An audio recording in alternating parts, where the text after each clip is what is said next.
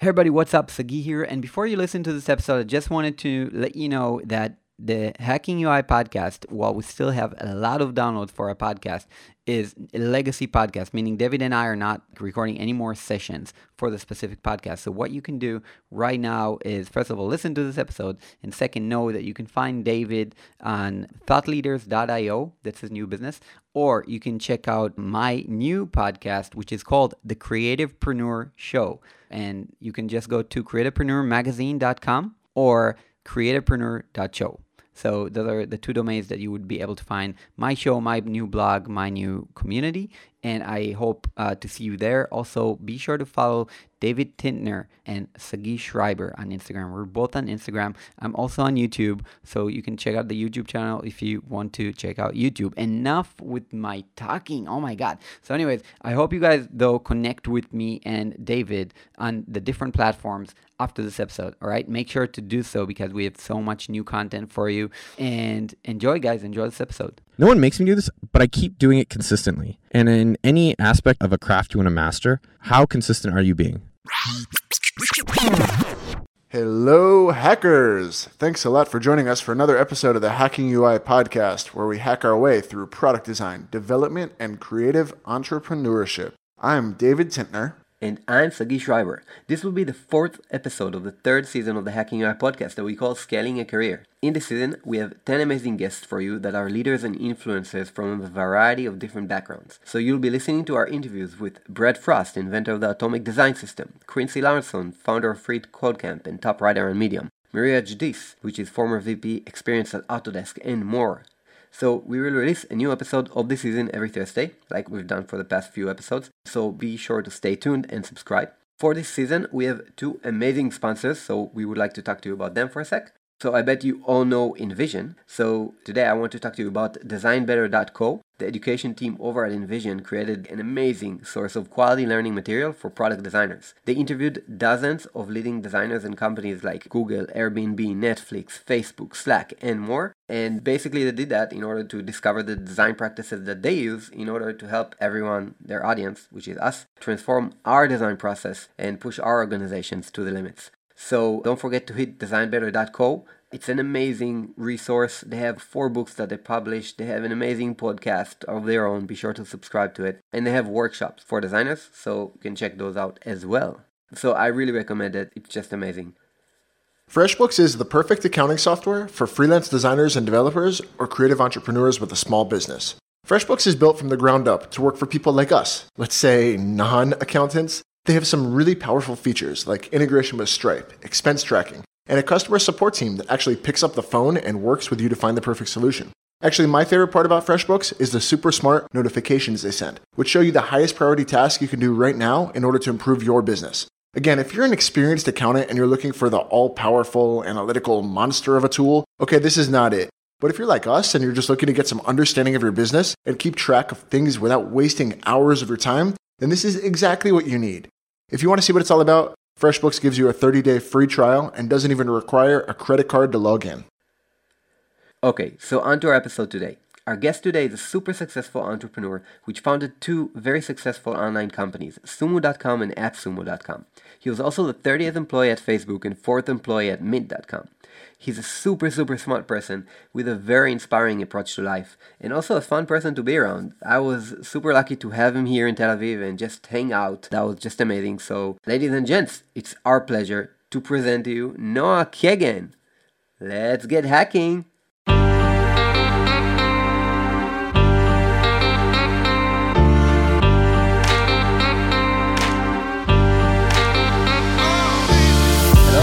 Welcome to the Hacking UI podcast. So I'm here with David, of course, my partner, and Noah Kagan. Noah, what's up? Hey, what's up? We're passing around the microphone like a peace pipe.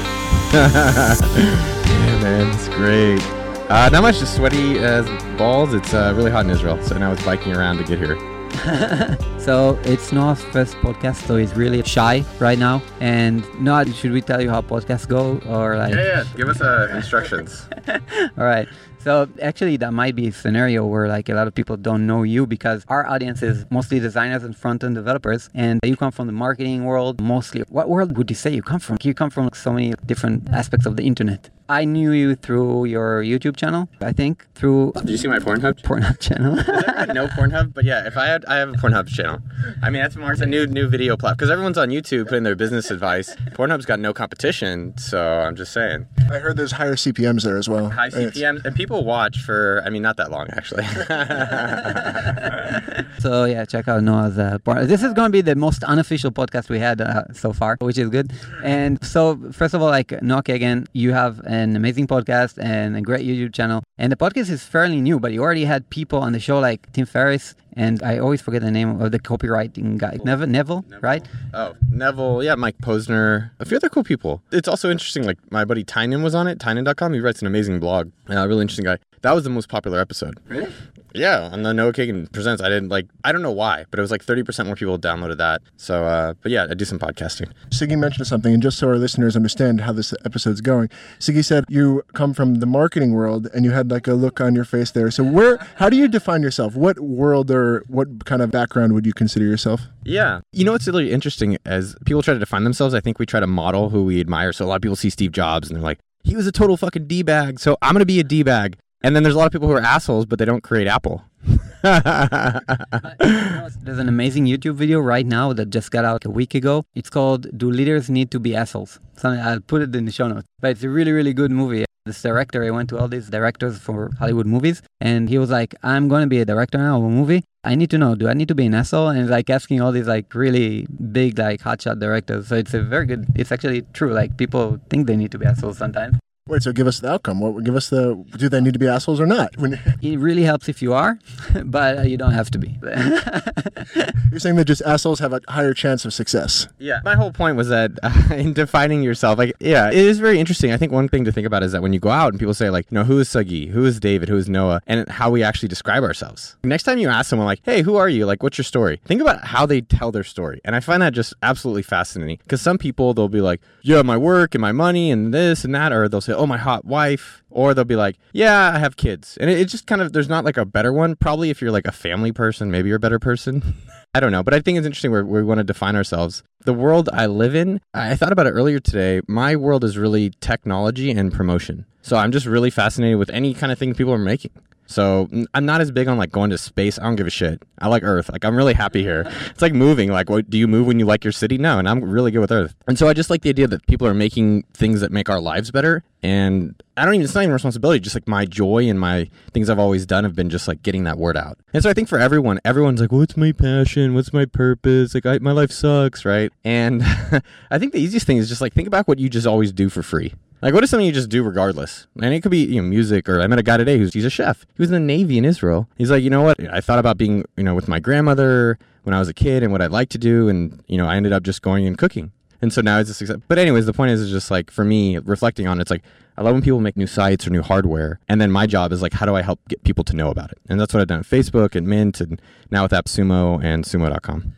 So, yeah, you just named a couple of big brands. So how about you give your background of how you got to where you are today? Yeah, I think what's actually really interesting as you're asking that, I'm going to just totally go off tangent, is like, how can people get more clients or get their dream jobs? Who gives a fuck about my life? Everyone gives a shit about their own life. They're like, well, my wife's, my husband's being a bitch, and like kids are crying and my job sucks and I'm hungry or I didn't get this thing. And so how I got them, I think, is how people should be thinking about it. And so number one, geographically. I was geographically in the Bay Area. If you want to be doing a certain thing, and if you want to be a chef and you want to be like a French chef, go to France. If you want to be in finance, go to New York. If you want to be in like, European tech, maybe Israel or London, I don't know. But number one thing is geographically it helped me get work. So either sometimes, freelancing but full-time jobs at companies. Number two is that I always was doing things on my side. Like I was always doing nights, weekends, mornings.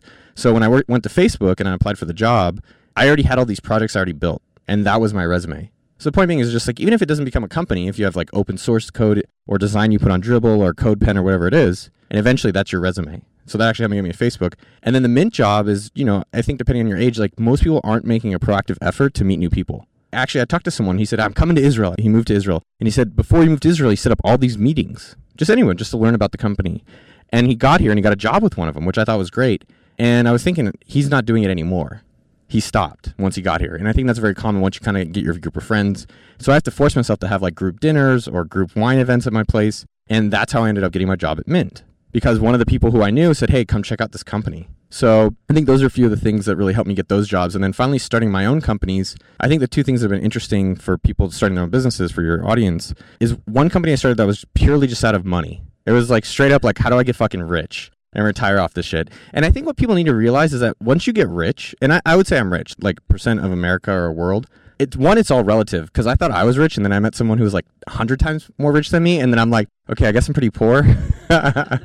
Two, it's like once you finally get money, it's not as interesting, right? Then it's just like, okay, well, what do I do with my life now that I finally got this amount of money? And I think that's where people just need to start. And that's actually how you'll get all that money, because you're just acting as you're going to already have it, and you're doing the things, and then money subsequently follows. So my first company was like, how do I just make a bunch of money? And eventually it flamed out. You know, there's a little more to the story, but that's the short of it. It flamed out and it went bad, and I was excited. Have you ever been excited? Like, let's say one of your kids like gets injured or dies, and you're like happy about it. Like you throw a party. That's what I did. Okay, that sounds really dramatic. Yeah, I don't want to think about Yeah, let's have your kids live. That's why I have no kids. See, this is why I'm not a father yet.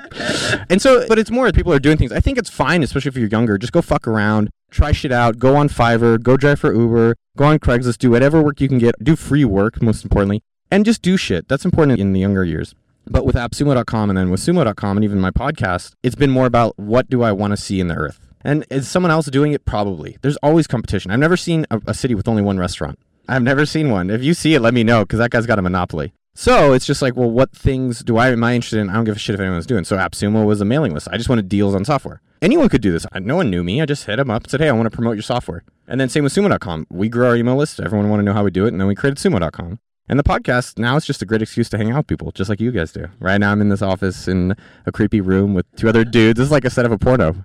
We could put this on my channel, wrapping that around. Oh my God. Yeah. I mean, everything that you said so far makes sense, except a lot of things that didn't. No, no, I think whatever you said is like, you know, people that if they have the mentality of like, I'm already rich, now what should I do to enjoy my life and like make money, then I think you're directing the energy in a good way. Really quickly, the rich part, I think it comes off like a total dick. It's like, oh, this guy's trying to talk like he's got money, because it's all relative. And no, but I actually want to make up an interesting point. Being in Israel has really changed the way I look at money for two reasons. This was fascinating for me. And this sounds so stupid if you don't live in America, but being in Israel, I haven't bought anything on Amazon. So it sounds kind of like trivial, but like in America, every 3 days I buy from Amazon. And being in Israel and being around the people here and being around the culture, the thing that I haven't bought it once. And it made me reflect what's going on. And so I think with people with money, it's less about having so much money, but and this is what in Israeli culture I do appreciate about it. It's about not what you want. It's just about what you need. And I think the culture here actually does, for the most part, people are like, what do we really need? And that's good. I don't need all this extra stuff, all the other stuff that's a want instead of a need. And I think that goes back to America, where you're just like, it's so easy to buy more shit that you just accumulate, and you think you need more money to have more shit that you really don't need. And so it's been a good kind of retrospection on like how I want to deal with money and experience it. It's interesting that you say it, because I don't experience my own life like that. I feel like we need to keep buying and buying and buying, but everything that I kind of feel like I need to buy is I feel I really need to buy, but it's tons of money. So I do feel like, you know, we're keeping on buying. Like I feel the Western kind of, you know, the American culture here, like the American consumption power. We don't have Amazon. We don't have like everything accessible because we're so far in the Middle East. Nobody ships here. No, just kidding. But no, really, like when you buy from Amazon, it takes like 3 weeks. So, you know, the instant gratification that you get when you buy on Amazon in the US and the package is at your door. Like being here, I don't even think of it. I'm just like, hey, life is good the way it is. I'm not trying to always go for more. And so I think it's just good for people to think about that for themselves. Is it because we have hummus? Yes, watch the Zohan. You seen the Zohan movie where he uses hummus to brush his teeth? If you haven't seen it, great movie. Yeah. Of course. But I think what you said is also interesting. Like sometimes when you step outside of your own circle, city, whatever it is, probably goes into business level as well. Then when you step outside of your own comfort zone and go somewhere different, you can kind of look at things from an outside perspective. So I don't know if that's maybe part of what happens when you come to Israel, or if it's truly something like a different culture and different mentality, or it's the stepping outside of like looking down onto what you're used to. They have a thing, and I really like it, called the expert curse. And what the expert curse is that when you get so good at something that you don't think other things can happen because you're an expert, and you say, well, that can happen and that can happen, and it won't happen because I'm an expert. So like marketing, Google ads have not worked for me. So they're not going to work for you. And this never worked for me in the past, so it won't work. And then it's where these people who've never had experience create the innovation. The people who don't know what they can't do. And so I think having that mindset is really helpful, number one. And just like, what do I not know I can't do? Because I think when you start thinking you know everything is when you start not being able to innovate. The other thing is that I will say coming to Israel, and this is helpful for a lot of the designers and people starting businesses, is going to something where it's almost like a blank slate. And I think about it more habitually, like what habits am I doing? Because it's like, right, I came here with nothing, no schedule, no nothing. How do I choose to spend my time? What activities, what people, what habits am I continuing? Which ones am I not doing? So I think from a design perspective, how can you do like a 180 on your life? Maybe you go, if you're in a hot place, go to a cold. If you're in a dark place, go to a light, whatever it is, or go work at a museum or go work at a hotel. And that kind of complete change of geography and just everything really helped me kind of like start looking at things from new perspectives. Definitely agree. And on the subject of the problem, what do you call it, the expert curse? So when we were speaking to Samuel Helik, he also mentioned something about this too, where we were discussing that people often get this like imposter syndrome, that they think that because they're not an expert, they're not qualified to share or to do stuff. And you bring it up now as well, that it's kind of, sometimes it could be even the opposite. The one who's not the expert, actually you have an advantage. So I think that's something that a lot of our listeners can take away too, that, not only should you not be afraid and like go for it and you do have a chance to make change or to innovate, you might even have an advantage in it because you're not the expert. Yeah, and I just recently heard Gary Vaynerchuk say exactly that. If you're like a pro, sometimes you come off like a dick when you tell people what to do. But if you're just like on your journey and documenting your journey and just what you learn along the way, then that's like the real power. That's where you influence people. So it's interesting. Alright, so let's take a short break to talk about our sponsors, Envision and FreshBooks. So I bet you all know Envision and love Envision, but today I want to talk to you about designbetter.co. The education team over at Envision created this amazing resource of quality learning material for product designers. They interviewed dozens of leading designers at companies like Google, Airbnb, Netflix, Facebook, Slack, and more, basically to discover their design practices in order to help us learn from that and implement that into our organization. So first of all, they have a podcast that you really need to subscribe to. It's a great podcast. And also they have 4 books they put together. So you better head over to designbetter.co and check those out. Also, you can check out one-of-a-kind workshops for designers. FreshBooks is the perfect accounting software for freelance designers and developers or creative entrepreneurs with a small business. FreshBooks is built from the ground up to work for people like us, let's say non-accountants. They have some really powerful features like integration with Stripe, expense tracking, and a customer support team that actually picks up the phone and works with you to find the perfect solution. Actually, my favorite part about FreshBooks is the super smart notifications they send, which show you the highest priority task you can do right now in order to improve your business. Again, if you're an experienced accountant and you're looking for the all-powerful analytical monster of a tool, okay, this is not it. But if you're like us and you're just looking to get some understanding of your business and keep track of things without wasting hours of your time, then this is exactly what you need. If you want to see what it's all about, FreshBooks gives you a 30-day free trial and doesn't even require a credit card to log in. All right, so I want to ask you a couple questions about your online presence. So you have a few different kind of places on the internet that you would call home. Yet something that I think really sticks out to me and I think to most people who stumble across one of these homes you have on the internet is that it's super personal. Like you see your face, you see that it's about you, and you have tacos. So can you kind of just give us a little bit of background on this and this kind of like personalization and the tacos? Tacos, we all have different things we like. Like, what's your guys' favorite food? Pizza. No, what do you eat? Hummus, pita. That's what Jewish people eat. Yeah. I mean, you guys have only a few options available. So anyway, I just like tacos. I eat them 2-3 times a week. So it's just something that I'm regularly doing and I like it. And so I include it in a lot of my marketing. And I think it's just fun. I was thinking about business and actually I went to my therapist and he's like, life's not supposed to be fun. Because that's what I thought the point of this was. I was like, we're just supposed to have fun. He's like, no, it's about responsibilities and doing things. I was like, and I talked to this guy yesterday, a few days ago, and this is now 6 months later from therapy. So therapy says, no, life's about hard work and responsibilities and taking care of things. And I talked to this guy a few days ago, and he's worth like hundreds of millions, but he's a very basic guy, very simple. He doesn't actually spend a lot, and he's still working. And I said, why do you work? You're done. Like, you've got what everybody else really, really wants, or supposedly thinks they want. And he's like, this is fun. That's it. I was like, oh, really? We can do it? He's like, yeah, go back. Have some fucking fun. Yeah, so I fired my therapist, so you're right. This podcast is a pseudo form of therapy.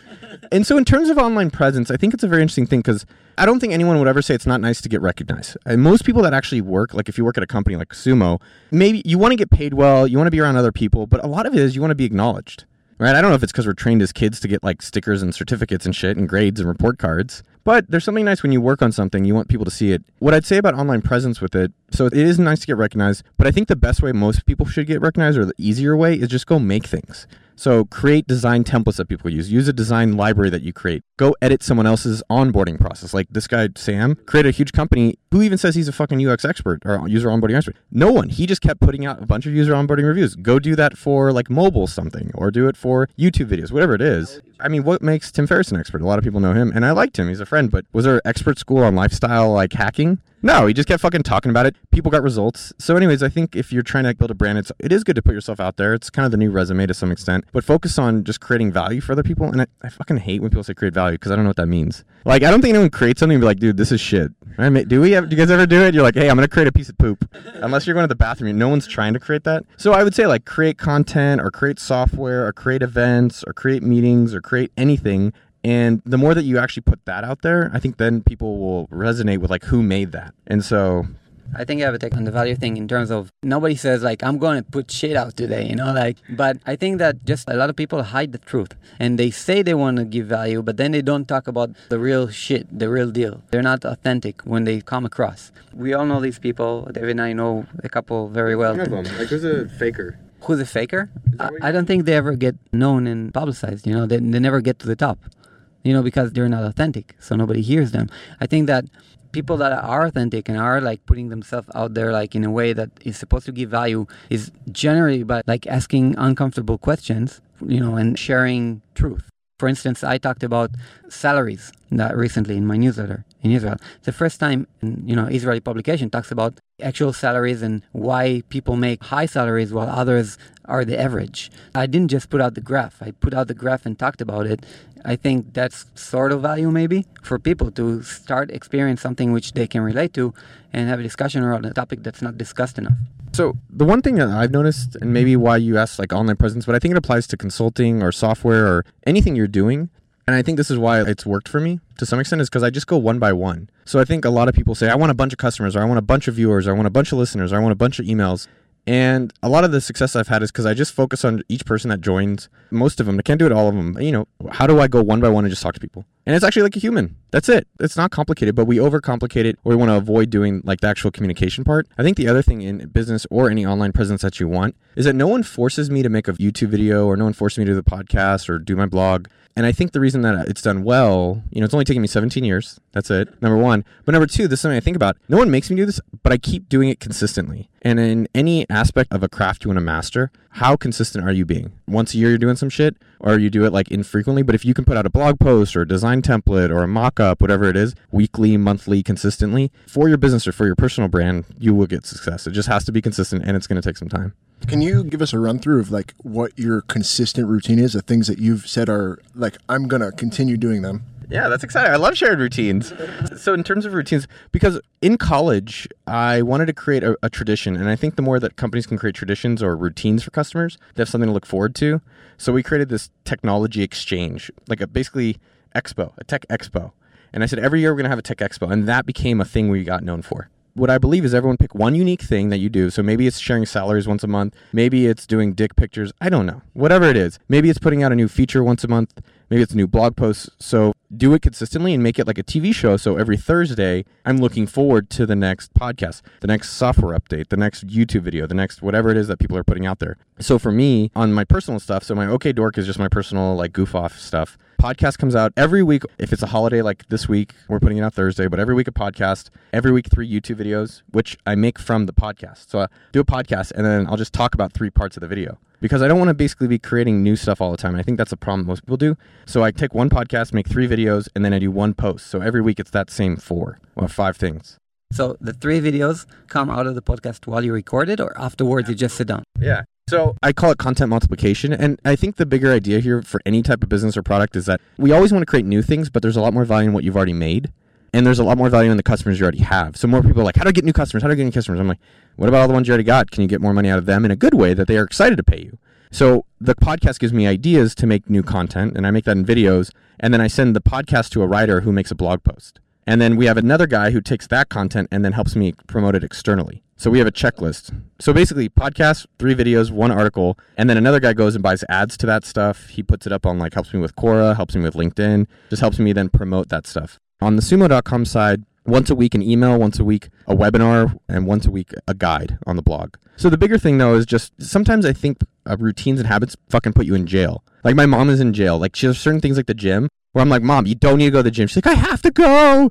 And it's great to be consistent, but I think sometimes you just need to reevaluate the things that are part of your routines and say, is this this shit I'm doing right now actually really helpful in the overall process? Like sometimes it's going to suck, like the gym sucks, but is the overall outcome worth that habit? So it's good to just reevaluate them from time to time. So, keeping these routines is pretty hard. I mean, you listed like a lot of stuff that you're doing, and I bet a lot of people listening now are saying like, okay, yeah, sounds great in theory. One thing I noticed is you mentioned that you have other people helping you with it. So at what time in your career, what point did you decide that, okay, I'm going to hire other people to help me keep content and keep these routines going? So I call it washing your own fucking dishes, because I think a lot of times you have dirty fucking dishes, and there's going to be some listener out there who said, Sagi, he's got such a potty mouth. 2-star review, but I loved the content. So number one, I always like to do my own dishes because I like to keep sharp. And there's a book, 7 Habits, Highly Effective People, Sharpen the Saw. It's one of my favorite chapters. But doing your dishes, even if you have maids, which I have maids and I have all these, other people that help me. But like, I like to stay sharp, like stay at the front line. Sometimes you get so abstracted from the battle, like you're a general, that you kind of really don't know what it's like down there. And I think that's a good way that you can be successful overall. So I like to remind myself to stay dirty. In terms of hiring, I've gotten to a point where hiring is everything. If you really think about these companies, they're just, all they are, not really amazing ideas, but they're different amounts of amazing people. And the companies are kind of like the secondary output of these amazing inputs, which are the software and knowledge worker people. For me, I've evolved a lot, where in the beginning I'd hire just anyone with a brain, even half a brain. A fucking chimpanzee I would have hired. Because I was like, hey, just do this shit, like be a monkey, literally. Over time, what I've realized is that you have to go out of your way to find exceptional people. So Elon Musk, everyone fucking loves this guy now. People used to hate him. But if you've read his biography, which is very depressing, because you're like, wow, I haven't done shit in life. You're like, oh, I made a new toilet bowl. I mean, we can talk about dying, and I think we should. But anyways, the point in his biography, which is really fascinating, is obviously he's smart, and he's got a cool accent because he's from South Africa. And, well, I guess the but part there is that if you look at his book in SpaceX and in Tesla, he talks the most about recruiting. He had kind of an idea, but it's about he found the best space engineer. He found the best car people, the best electric people, and they made the company. And so as I've evolved now with Sumo and with AppSumo and then with my personal stuff, like OK Dork and the podcast, I basically just spend a lot of my time looking for exceptional people. Either I'll just read their stuff, or I'll try to do a project with them, or I'll just try to have lunch with them, or I'll try to help them in any way possible. And it's one of these things I think as you run a company, to some extent you kind of stop doing. It's like this. Once you get married, you're not married, David. No. But when you get married, it gets easier to kind of just get comfortable. Right? All right, we're just going to Netflix and chill tonight, right? Or Netflix and hummus, I guess, in Israel. And so, as you run a company, you start getting comfortable. Oh, these are the routines, these are the things. But recruiting is something that you got to kind of keep fresh, and you got to keep doing it. And so, because as I get older too, that's inevitable. We're all going to get older. You're going to miss out on new things. And I thought about this yesterday regarding hiring. So now I'm all about hiring. And there's a guy who's helping me with Facebook ads, and he helps with Sumo, and he helps with my personal stuff. And he comes back with ideas that I could have never thought of, and I didn't even know are possible. And it's only because he's younger than me. And so it made me realize that I need to stay around the young people, share the guidance and knowledge that I have, but let them figure out the innovation, because that's what right now they're stronger at. So just kind of being on the lookout for exceptional people. And so how do you find exceptional people? How do you find them? All right, let's talk about that for a second. Just look on Quora for people that you're like, damn, this is like really smart shit. Look on Dribbble or CodePen for design. Put stuff out there. If you have some type of an audience, be like, hey, I need help with this. So here's a really interesting example. OK Dork. I just put on a tweet, which I hate when people talk about Twitter in public. But I put a tweet, hey, I need help. I'm doing a design. This guy sends me a mock-up. He's like, hey, I just did a mock-up. I had some free time. His name is Henrique Dalbo. And his mock-up was great. And now I pay him a few $1,000s a month to help me with design. Because he sent it. It was amazing. And it's just either, putting it out there, letting people know, or going actively, finding a plugin or finding a design or anything and being active to connect with these people and figure out whatever it takes to work with them. So you can find them like that. And then really what you want to do with amazing people is everyone now wants to be their own boss. That's kind of like the default. I want to run my own company. I want to make a shit ton of money. Don't tell me what the fuck to do. I'm going to work wherever I want. And I want people to be like that, because that's the better people. The ones that are like, hey, I'll just be an employee. I'll keep it as is. It's I don't want them around me. And because they're not going to think of new ways in ads or think of new ways of content or new ways of development. And so what you have to do with them is be like, yo, here's where the fuck I want to go. We're going to go to Disneyland, right? I need you to drive at 500 miles an hour for us to be there on time. I don't give a fuck whatever else you do. Figure it out. And then let them decide everything. You want to guide them if they have questions and stuff, but it's basically clear definition, give them a goal, and leave them alone. Point being is that you got to find the best people, do whatever it takes to work with them, spend a lot of time continually looking for them or trying to meet them. The point is that like as I talk to people, I'm also like, who's the best person you know at this? So it's something that literally never stops. A lot of people we've hired, half of the referrals for sumo.com have come from referrals. So from people that work at the company. So you've got to take advantage. Like we sit down with them on LinkedIn looking one by one. If you're trying to get clients for your businesses, like you're starting as a freelancer, go in Facebook groups, go on meetup.com, or go to your LinkedIn and go through every single fucking person. You will find someone that needs help. Even start for free, and that will build up your clientele. My friend's been doing that with YouTube videos. He does them of restaurants, and he builds up his clientele. The other thing is that I always ask for referrals. So I'm like, hey, you're not available to work. Who do you recommend? Or, hey, you're not a great client. Who's one person that's this specific type of person? And I always do that. And we've hired people that have said no to us, but they refer their friend. And we hire like our recruiter, Samantha, came that way. So if you're reaching out to the best person that they know or like the most talented people that you can find, any tips on getting them to meet with you or starting that connection with them? Yeah. The ones that refer through referrals, I say, who's the best person you know? I actually say, all right, cool. They gave me their name and email. I just email them and say, referred by David. Hey, David said that we should talk. How's 15 minutes on this specific day work? It's like going to a bar. I always think of business like dating. You know, you go to a bar and you just say, hey, what's up to a random girl. It most likely won't work unless it's 2 a.m., right? At 2 a.m., it all works. Anything works. You could say nothing. But if someone said, hey, I'm Sagi, this is my friend Stephanie, you guys should meet, yeah, there's a super higher probability that you're going to respond and at least say hello and give that a chance. And that's the way I like to look at it with those kind of communication. If you're doing it to someone cold, the best way, I found the number one way to get almost anyone to respond to a cold communication, you offer them money.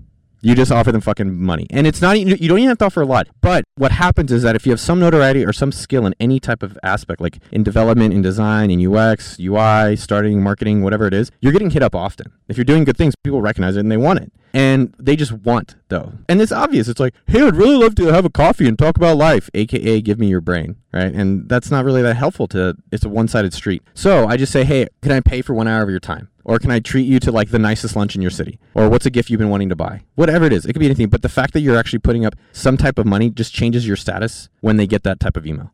Yeah, that's a really good point. So hiring is super important. But let's say you're just starting a business or you're just on your own and you want to get yourself out there more. How much would you value bringing in someone else to help you? To our listeners who are saying, I want to start a blog, I want to start a YouTube channel, I want to do something, but I don't have time. And we say to them, okay, so maybe you should think about hiring someone to do it. How much value would you put into hiring people? So I'll give everyone one advice, especially for the people starting that listen to this. I've got the thing that they need to do. So they have to do two things. Number one, get an accountability buddy. So get someone that's just going to talk shit to you. Don't find someone who will be soft. So if you're starting out, you need to find someone weekly or daily that you can check in with them and they'll say, you're not doing right. What are you going to do to fix it? The second thing is you have to commit at least 30 minutes a day. I don't give a fuck what, but you have to do something 30 minutes towards your business. It could be anything. And if you can do that for 12 months, you will have a business that makes some money. That's a promise. Have an accountability buddy. You check in weekly. I know you have kids. That shit's crazy. Like, I can't imagine what that's like. But you have 30 minutes at night or in the morning or weekends or just enjoy your fucking shitty day job. So that was part one. And for hiring other people, you shouldn't hire people right away. If you have money, it actually becomes kind of an issue because you're like, oh, just hire. But I truly believe if you're creating a business and any type of business, you should understand how every aspect works, personally. I'm not going to be in a baby stroller, even though I make baby carriages, right? But, I probably should have a kid and have some understanding. And the same thing goes with AppSumo. When I started the company, I did the development, I did the marketing, I did the accounting, I did the customer support. The design I sucked at, so I found other people to do it. And then eventually I couldn't do it in sales. I couldn't grow the company because we needed more deals for AppSumo. So I was like, I need someone else to help me do this because I'm limiting the growth of the business. So I brought someone in. And then development, man, there'd be some more features. All right, now let me go get someone. My preference for growing a business is like, do it yourself.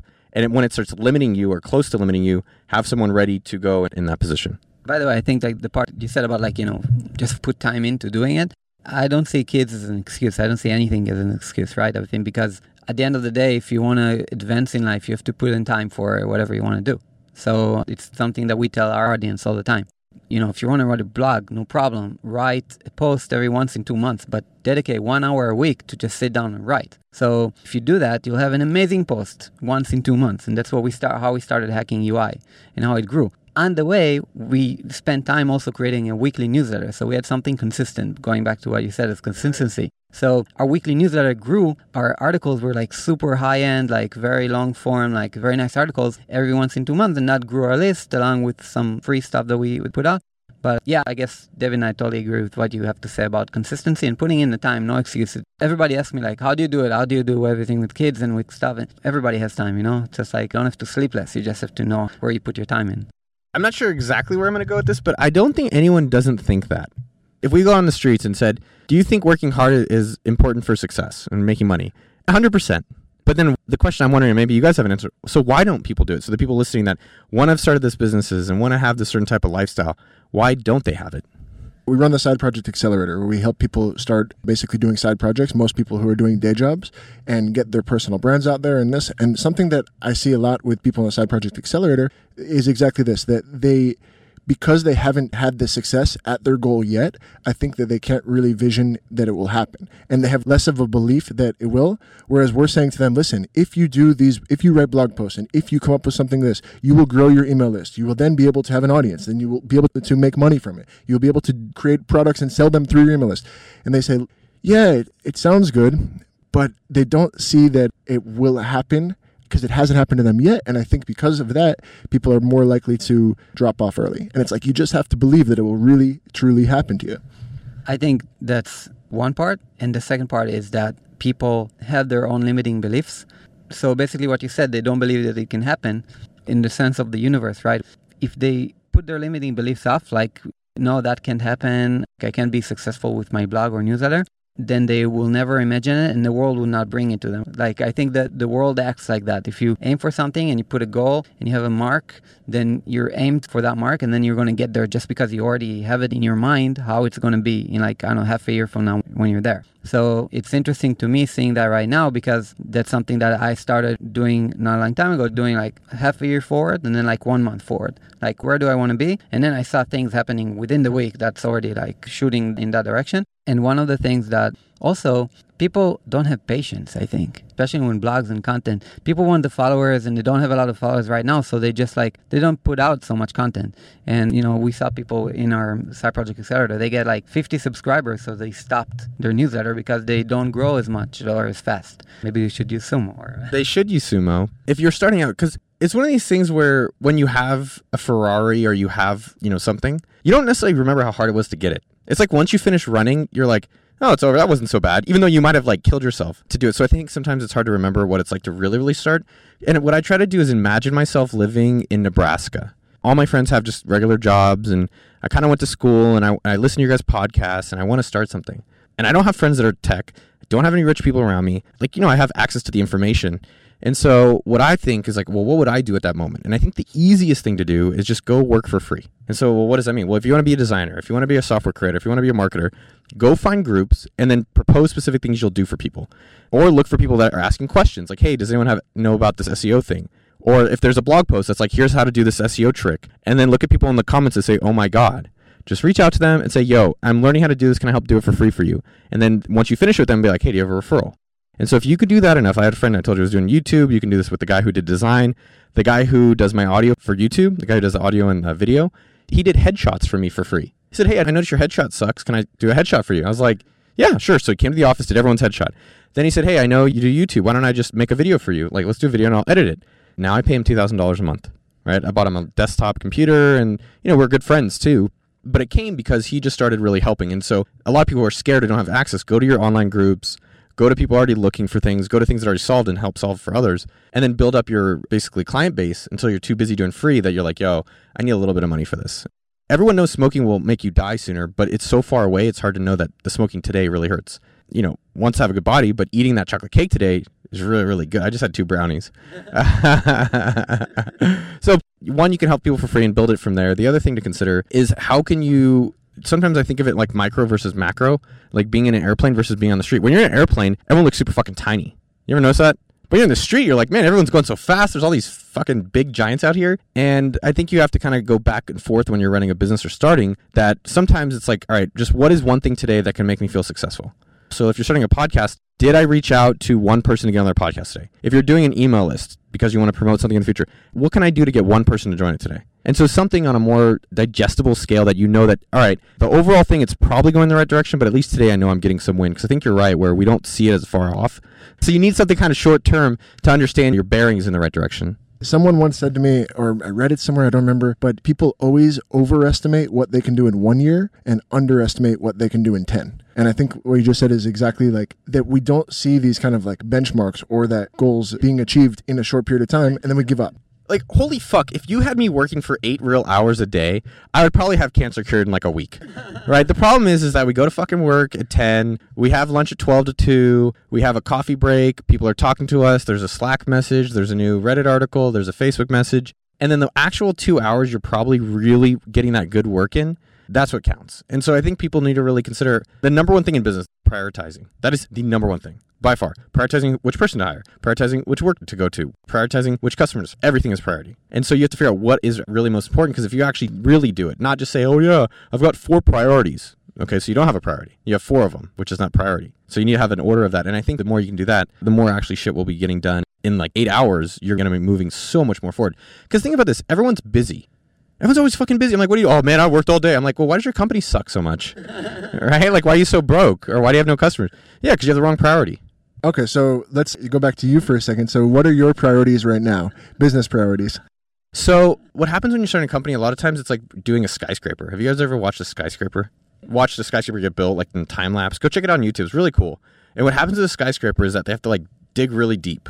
And then they dig super, super deep. And you're like, man, this is fucking taking forever. But then once they get the foundation in, the shit just like skyrockets. But the main thing is the foundation. And so for me, my foundation is Sumo. So making sure that AppSumo is running well and Sumo is running well. So in terms of my priority, that's number one in my professional life. And so AppSumo is running well.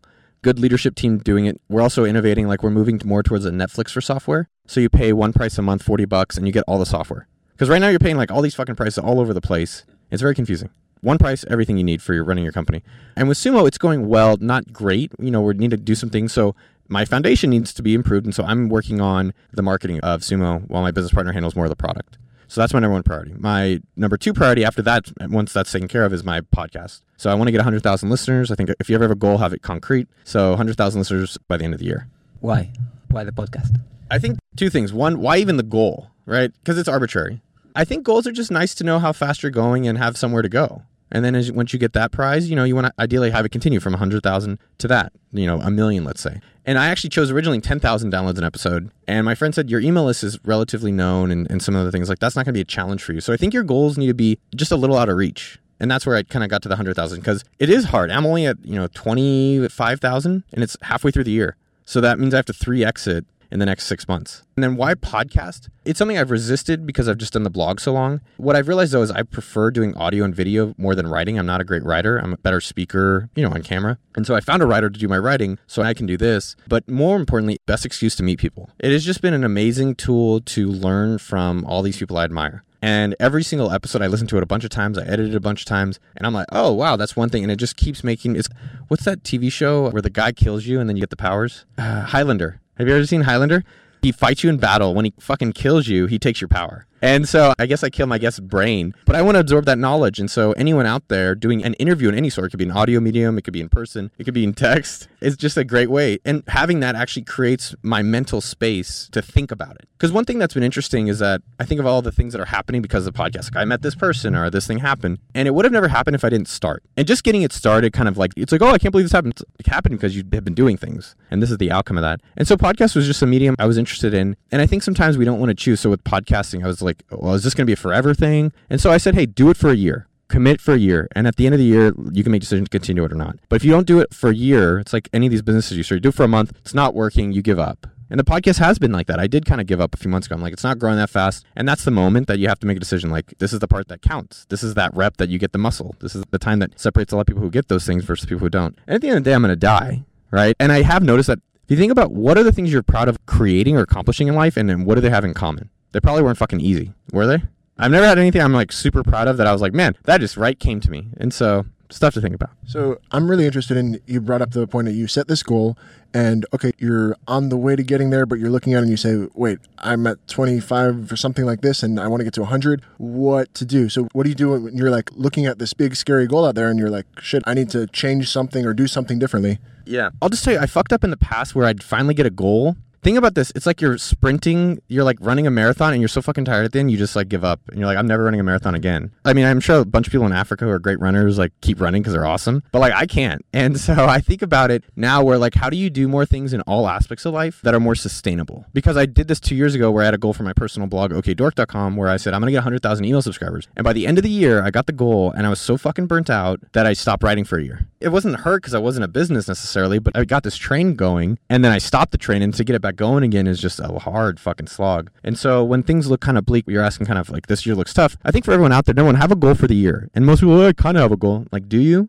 No. And two, put timeline on it. So I had 100,000. I break it down by month. And each month, every Monday, I do a meeting with David, who basically runs everything. And he's in charge. And so I'm like, how are we doing against our goal? What is our plan to fix that? If it is, okay, let's keep doing what we're doing. That's number one. The other thing that we do that's really helpful, so we just look at the metric every Monday. The other thing we do is that, and I really like this, I don't know if there's a name for it, but it's basically a proactive dashboard. So what a proactive dashboard is that most of the metrics we look at are very reactive. How many visits we have. Those people have already come. So what's the step before they come? So before they come is the things that are the proactive, like what can I control? So then we review our proactive metric dashboard, which is the things that help hit our overall goal if we do them. And so it's, did I post on Quora? Did I do an interview on a podcast? Did we do YouTube videos? Because we can control those. Did we post on LinkedIn? Did we do a guest post? And we have this, and we just have green and red each week that we have goals for. And we'll do some of them as they don't show any results that help the goal, we'll cut it. So Instagram, I talked to Dean, who helps run it. I'm like, is this really making a difference for any of our numbers? He's like, no.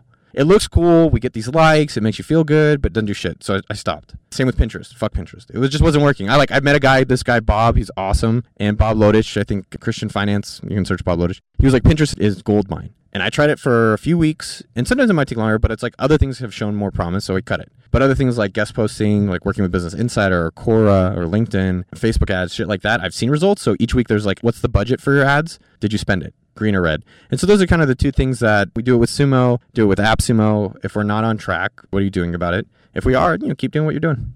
Well, I just wanted to say that I was really happy to hear you talk about the marathon runners just kind of collapsing at the end, because I did a self-imposed 30-day writing challenge a couple months ago. And I said I want to write a blog post every day. The initial goal was that I wanted to write more, right? So I said, okay, so I'm going to do a full-length blog post every day for 30 days. So I started doing this, and I was pushing through, and I was like, okay, I made it public. I can't possibly not continue doing it, and going.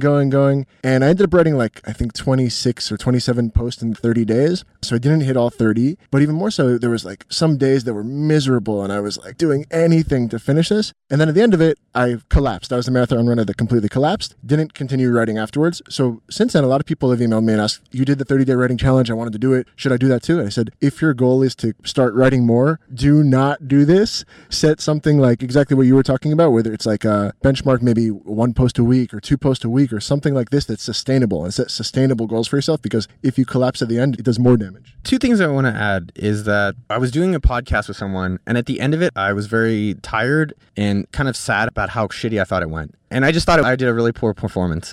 So I did the shitty interview, and you want to put things you're proud of. And what I had to remind myself, though, is 2 words. Have fun. Work is supposed to be fun. You're going to die regardless. So you can't take the money with you. No matter how much you buy, it can't come with you no matter what. And so enjoy your work. Have fun with it. And so I have to remind myself to do that and be saying, okay, well, is this not fun at all? And I know our generation like jumps back and forth and shit. I don't even care about that. But even if it's shitty work, how can you make shitty work fun? Even if you have to do bitch work or data processing, whatever, how do you make it fun? The second thing is, and I'd really encourage you, David, I like what you did, is try things out and then figure out maybe is there a cadence that does work like once a week, or is this something that now you'll just be aware and you should do it regularly? So for example, I do fasting, and I did it for 3-day fast, no eating, just water, no tacos, nothing. And it was really interesting, and it made me start realizing like I don't want to do that forever, right? It's like your 30-day one, but I do want to incorporate parts of it on a weekly basis. So now like in Israel, I don't eat till noon, and it kind of came from that. And so I think in general, like you'll keep growing if you're trying new things. And then, adding and subtracting them into your life, like 30 days of writing. Or how do I make it fun? Because I do enjoy it, but this was just too much of it. So I wanted to actually go into that dying thing. I think it's a way of thinking. Like, you're going to die, so fucking do it. It's a way of, if you're at work and you feel you want to raise, just go fucking ask for a raise. You're gonna die. You fucking do it, you know? Or you want to like start this new thing you're doing. You're gonna die. Fucking do it. So I think it's a great way of looking at life in a way and doing stuff that you want to do. I think that's I used to cry as a kid when I was in bed because I'd think about just dying and I'd be so sad about it. I was probably like 10. This is actually last week. And I'd cry because I'm like, oh, I don't want to die. There's so much stuff I want to do and I don't want that to happen. And then when you wake up, you go to school. Or you wake up and you go to work and you just kind of live and you just go through whatever emotion it is. I'd never realized this. Actually, I've realized it now hanging out with you guys. When I read newspapers, I actually look at the obituaries a lot. It is bleak, but it's the reality. And maybe we won't die. Maybe we'll be the generation that actually can live, hundreds of years. That is possible. Probably that's going to happen. But looking at the obituaries is that I think when you actually see it, so I like go out of my way to read them. And then I'll look at old people on the streets. I'm like, that's coming. Because I think we all know the fuck it mentality, but that's kind of at night when we're in bed, when it's almost safer. But in the reality of the day-to-day, of the family, of work, of friends, of spirituality, whatever it is, like, it gets hard because you have a lot of these distractions. I have this shit myself. So I think you have to kind of put yourself in situations where you're reminded of the limitation of time. And if you haven't had someone die around you, it's hard to realize that. Like, oh yeah, it's just going to be forever. I was at a wedding like 2 days ago, and I have a friend, a very, very good friend, whose wife died like 2 years ago. So I remember I was at the wedding, me and all my friends, there was like a few crappy songs in a row. And we were at the wedding and it still was a party and still were like people were dancing and all of us are just moving, just dancing like slowly, like, good old nerds. But this guy, my friend, he was jumping like crazy. He was like partying his life out. And I remember looking at him and I'm saying, that's a guy who's got perspective now. He's free. He's seen something that I haven't. He's in a totally different state of mind. And we're all kind of drunk in the same way and smoked the same things. But, at the end of the day, he had something that changed his life's perspective and he's more free because of that. Yeah, it definitely adds perspective. Another perspective on it is when you're talking about looking at the obituaries is to really think about what you will be remembered for, what you want to leave, behind as your legacy. And I think that definitely to look at that and to consider that and kind of going back to making these goals that are short-term, like benchmarks for long-term goals. If you think about what you want to leave behind and kind of what you want people to say about you when you're gone, then it makes you want to work towards that, each day. All right. I'm going to disagree here to create some controversy because we need a little bit of drama in the show. I think everyone should not give a fuck about legacy because you're not going to get remembered anyways, right? That's the reality of what's going to happen. Think about this. They have statues. That shit gets torn down. Buildings. That stuff's going to get renamed. Streets. It'll get changed. Malachi becomes Mordecai. Mordecai becomes Britney Spears, right? No one knows shit about the streets. And if you even look at the history of things, like who do we really remember for historical? Like, who do you remember? You remember, like, the crazy. And even them in, like, the 500 years or in 1,000 years. Think about 2,000 years ago. Who do we really remember? Jesus? Is there anyone else you remember? Yeah, maybe his homegirl, one of his ladies, right? Or even, like, 100 years ago, 1900s. Who do we really remember? Like, there's some, and it just gets fewer the further it goes forward. And so I had this realization where if you just stop worrying about your legacy so fucking much, because I think we all do. Like, why do we create a podcast? Because we want this audio to live forever. But it does actually change the way you look at the work you do because you're so less concerned about this has to be remembered. I have to do these things for fucking ever. But if your kids don't live beyond you and your work doesn't live beyond you, just like enjoy the work you're doing now and make stuff that you're really filled with. I have a different take, my personal thing on this. So I really believe in karma. Let's talk about how we met, Noah, right? Yeah. Okay, so the way that Noah and I met was that before he came to Israel, first of all, the guy who introduced us, Thomas, he's someone I've been following for a while, and he's this digital nomad. He's every month in a new place, Vietnam, Cambodia, Thailand, Hong Kong. And then I get this email from him hey Noah, I know you're coming to Israel, you should meet Sagi. And I see that email, and I'm like, oh, wow, nice. And I've been following you now for years. So it was really cool. And I was like, sure, why not? So first of all, thank you, Thomas. But then I remember I talked to you and we WhatsApped and I'm like, hey, do you want to do some burgers and beers? And you're like, hey, I knew there's a basketball game. Why don't we go for the basketball game? And I got to tell you, it threw me totally out of my comfort zone because I haven't been in a basketball game for I know how long, right? Yeah, in Israel, I haven't been in a basketball game for longer than I've been in the US. So I said, whoa, how am I going to get tickets to a basketball game that's tomorrow? It's the finals here. And I remember I posted on Facebook a message, who can help me get tickets to a basketball game? What should I do if I want tickets for tomorrow's game? And I have no idea what to do. And the startup that, I helped the startup a month ago. And turns out that the startup that I helped, their previous startup was actually getting tickets for games. And I helped them for free. Basically, I gave them 1.5 hours of consultancy and then follow-up calls and then help them promote their stuff on Pixel Perfect and stuff. And I did it really because I just believe in people and I do that all the time. But I didn't expect to get anything in return. all of a sudden, one thing led to another. At 10 p.m. that night, I get an email from that guy, and it's like, hey man, listen, I got you 2 tickets, and I got like courtside tickets. And we ended up meeting, and not only meeting, we said like on the fucking court of the game. That was fucking crazy, right? Awesome. So I think that's karma paying off in a way that I never saw it paying off so quickly, in a way that I can actually see it. But I do believe in karma. I do believe that it's what motivates me in my career and in life in general. Not because I want to gain something, but I just feel like when I help people out, when I need help, they will help me or other people will help me. And I think that that's kind of when you do work that influences people, it's something that, there's no better way to get paid in the world. Yeah, it's good. I think the karma thing that I've been doing, I think we talked about it a little bit, is tipping. Or if you want to get rich, just tip more, right? It makes these other people's days. A friend of actually one of the podcasts, this guy, Jonathan Kuhn, was talking about how he tips $100 on a $50 meal. And I'm like, that's crazy. He's like, think about this. The $100, he's really rich. And he said, that $100 won't matter to me. But this person who's going to get a $100 tip, they're going to tell their friends for the next week and how good they're going to feel. And that makes me feel good. I said, okay. And so I've been tipping really fat for the past 2 or 3 months. And you do feel a lot better. And I think there is something with karmic where I'm not doing it to get anything back. I just know it makes them feel good. And that makes me happy. And maybe later, something comes back, but I'm not expecting that. So I agree with that. So go tip more and try that out for a day. And I think people will see that helping out others, because you have to make an effort. It's kind of like people that get more known is you kind of stop doing some of these things that helped you get to where you are. You stop doing free things, or you stop consulting and doing good things. So now every Thursday, I block out 2 hours where I just spend time helping other people for free. I'm not trying to make money. Subsequently, I'll probably end up learning things that'll help me make money, but that's not my intent. My intent is like, go give some back, and likely it'll come around. Or if not, it's cool. You'll probably grow and learn something regardless.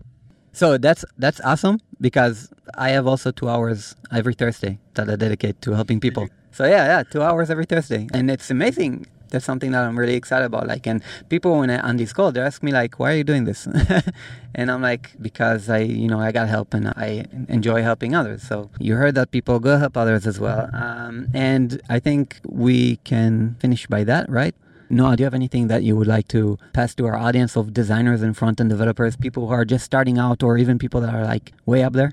I was going to say, like, go text someone you love. Just go text someone you love. And if you're saying to a guy, just be like, I love you, dog. Noah made me send this. And if it's to a girl, or from a girl to a girl, or whatever, just be like, hey, you're special. It's very small things make you feel really good. All right. Cool. Thanks a lot, Noah. Thank you very much, my man. It was a pleasure. Boom, up top. All right, everyone, and that's a wrap. We hope you enjoyed this episode, and if you did, please consider sharing it with a colleague or a friend that you think would benefit from listening to it.